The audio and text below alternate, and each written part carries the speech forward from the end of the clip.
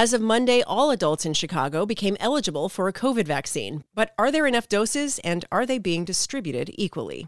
And as Springfield considers costly energy initiatives, ComEd bills are already on the rise. Crain's senior reporter Steve Daniels joins me to talk about the latest. As is always the case with energy legislation in the state, and most states for that matter, every interest has their hand out for more money, and the source of the money is always the same place: you, me, and every resident and business in this state. I'm Amy Guth, and this is Crain's Daily Gist for Tuesday, April 20th.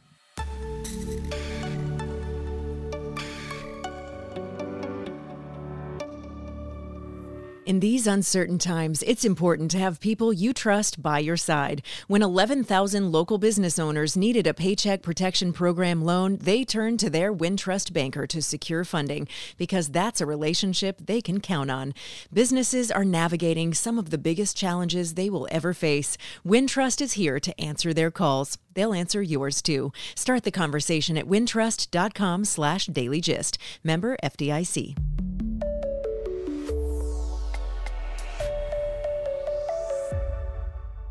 As Springfield considers costly energy initiatives, ComEd bills are already on the rise. And I'm joined by Crain senior reporter Steve Daniels. Okay, so Steve, talk us through what's the latest here.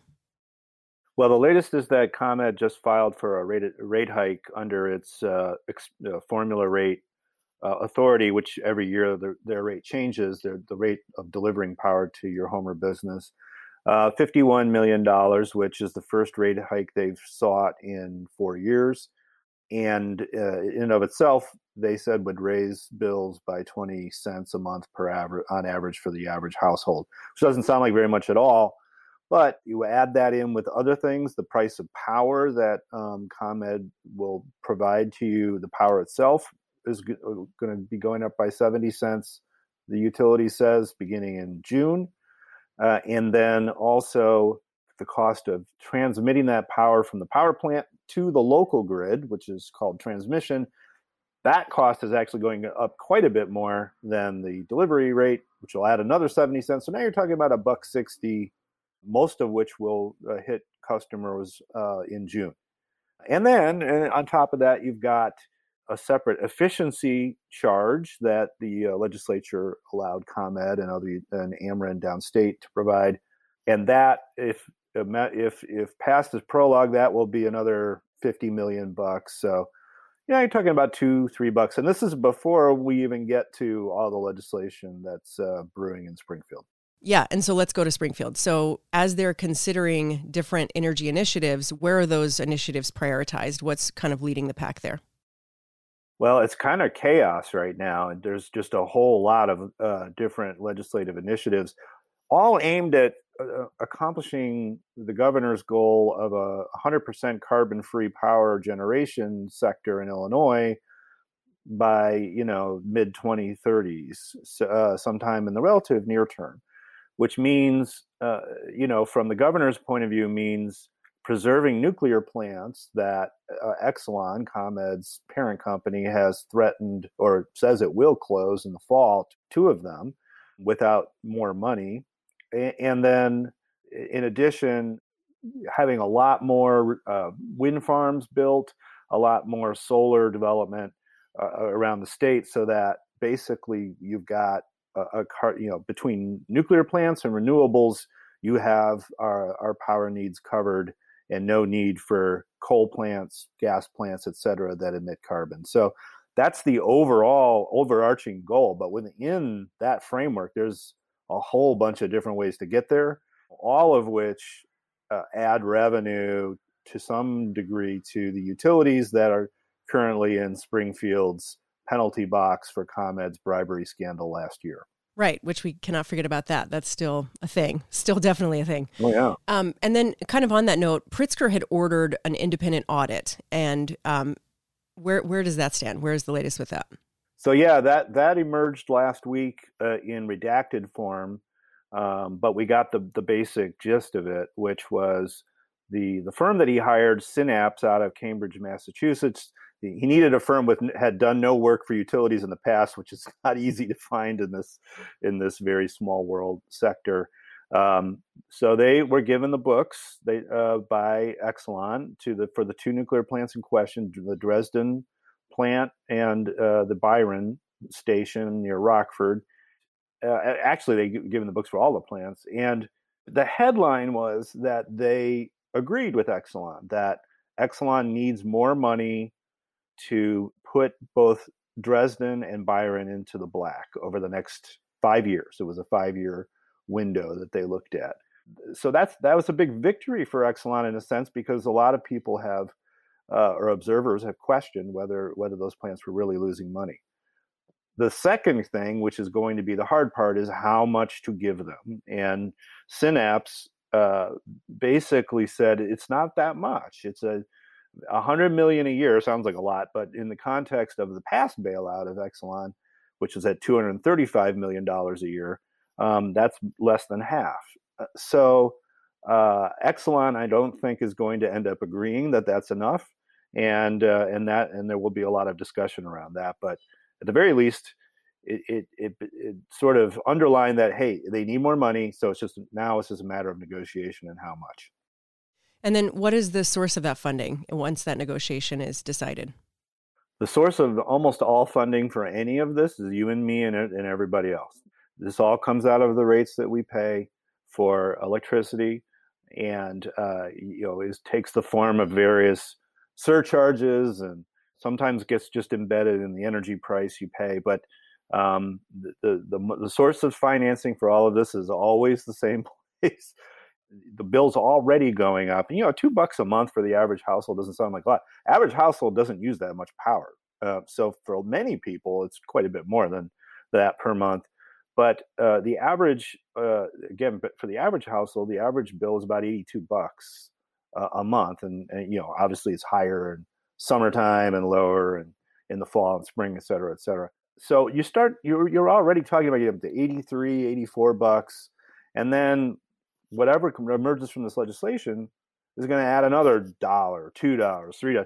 It starts to chip away at what has been one of the state's few economic benefits for businesses and homeowners, which is relatively low electricity rates. That's going to be a very difficult needle to thread. And what kind of timeline is attached to all of this? They need to get a bill done by the end of May.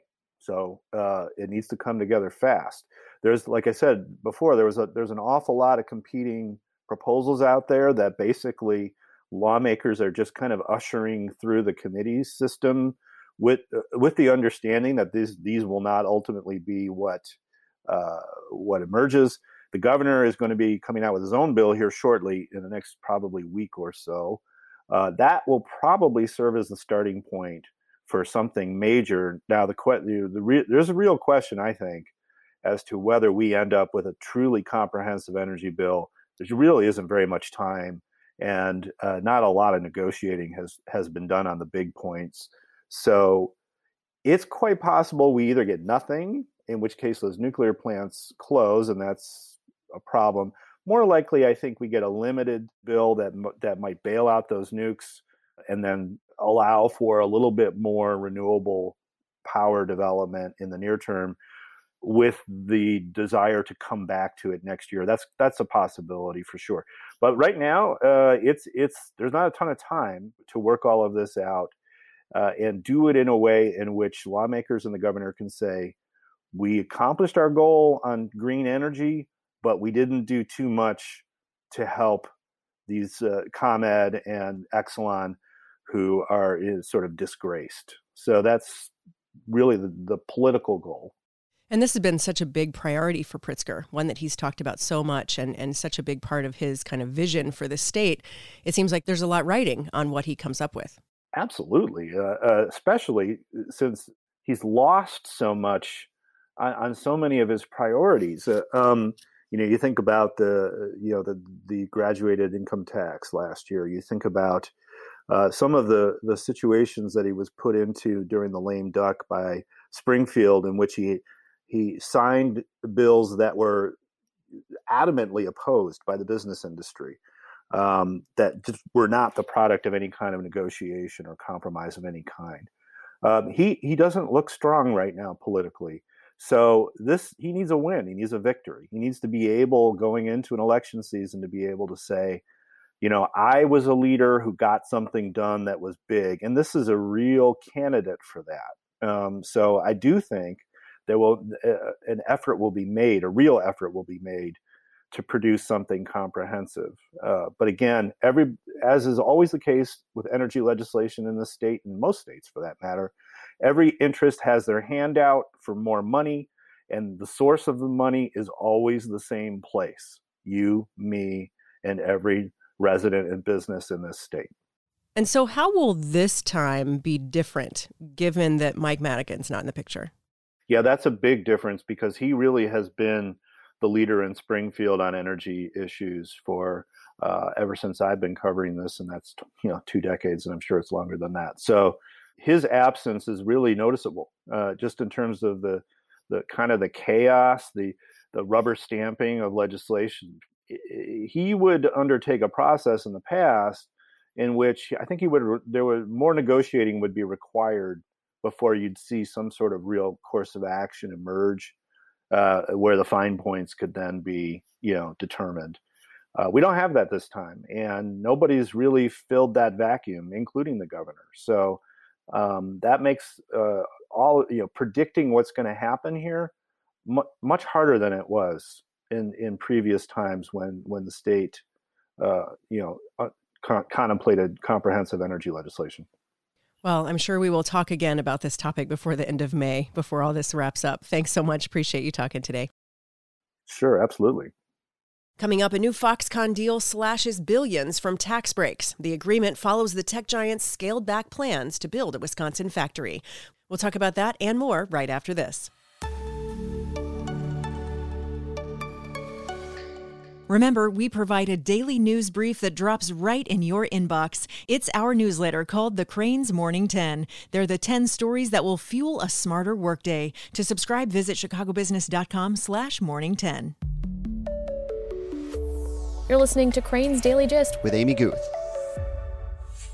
Chicago expanded vaccine eligibility to all adults this week as the city faces a host of challenges, including an increase in COVID cases locally, continuing racial gaps in vaccine administration, and a federal pause on the one-dose Johnson & Johnson vaccine. The city's positivity rate is 5.8% as of Monday afternoon, which is up from 5.2% the week before, and is approaching what the city considers high-risk territory. The 7-day rolling case average is 733, which is up 20% from the week before and well above the 400 daily case goal the city considers moderate risk. The Chicago Department of Public Health has had to change its campaign to make up for the halt in Johnson & Johnson vaccines. Federal authorities are sending Pfizer doses to supplement United Center operations, and the state is sending doses for 50,000 people from its own supply to supplement the city's direct federal stock. A.D. Quigg is reporting the story in detail for Crain's. Chicago expands vaccine eligibility to everyone 16 and up. The change comes amid an increase in cases locally, a pause on distributing Johnson & Johnson vaccines, and continued racial disparities in who is getting their shot. Overall, half of Chicago adults have gotten at least one shot so far. That tracks the national average. But so far, Black and Latinx Chicagoans haven't received vaccine doses that match their population or their share of COVID cases and deaths. Black Chicagoans make up 29% of the city and 39% of the city's total COVID-related deaths, but they've only received 19% of the total COVID vaccine doses given in Chicago so far. Latinx Chicagoans make up about 28% of the city's population and a third of the city's COVID cases and deaths, but so far they've received less than a quarter of the total doses given in the city. White Chicagoans make up a third of the city's population, but have received 40% of its total doses. City data also shows they've received the biggest share of first doses every week but one since the start of the city's vaccination campaign in December. Boeing has reportedly found potential electric flaws in 2 additional areas of the 737 MAX cockpit, just a week after a similar manufacturing defect prompted a temporary flying halt for recently delivered jetliners. That, according to people familiar with the matter who spoke to Bloomberg. But the discovery of the new problem adds to the ongoing issues for Boeing, which is trying to engineer a smooth return for the MAX after a 20-month grounding prompted by 2 deadly crashes.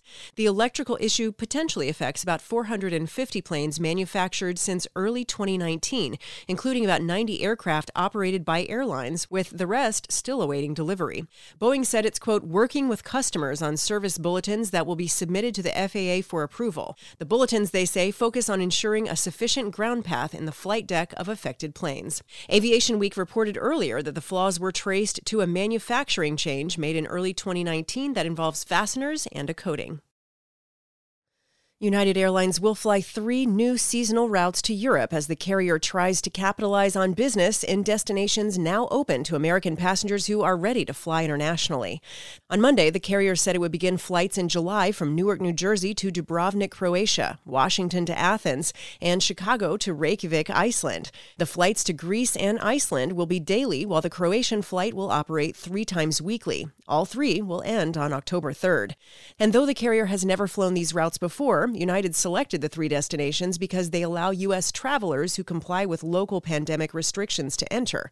That, according to a spokesperson. Last month, Delta announced new flights to Reykjavik starting in May after the island nation said it would allow visitors who have been fully vaccinated to enter. The EU continues to have broad border restrictions to help control the spread of COVID-19 and several variants. The route additions also demonstrate how U.S. airlines are eager to get back to international travel. In March, international travel volumes remained 76% below 2019 levels. That, according to Airlines for America, the industry's lobbying group. Foxconn Technology Group and Wisconsin Governor Tony Evers reportedly have announced an agreement that involves cutting billions of dollars in tax breaks in exchange for a smaller facility in the southeast part of the state. That, according to a report from the Associated Press. Details of the new deal weren't immediately disclosed, the AP report said, but it cited a source that said the potential tax breaks for Foxconn will be cut by billions of dollars but will preserve breaks worth over $10 million. Former Wisconsin Governor Scott Walker reached the original deal in 2017 with the company, which, according to the report, involved almost $4 billion in incentives. That deal was based on Foxconn's pledge to construct a huge $10 billion facility near the Illinois border to make flat-screen panels, and that would create up to 13,000 jobs. The company, however, has continually cut back its plans for the site and didn't meet employment markers for state tax credits. According to the State Economic Development Agency, Foxconn employed 281 people in 2019 in Wisconsin.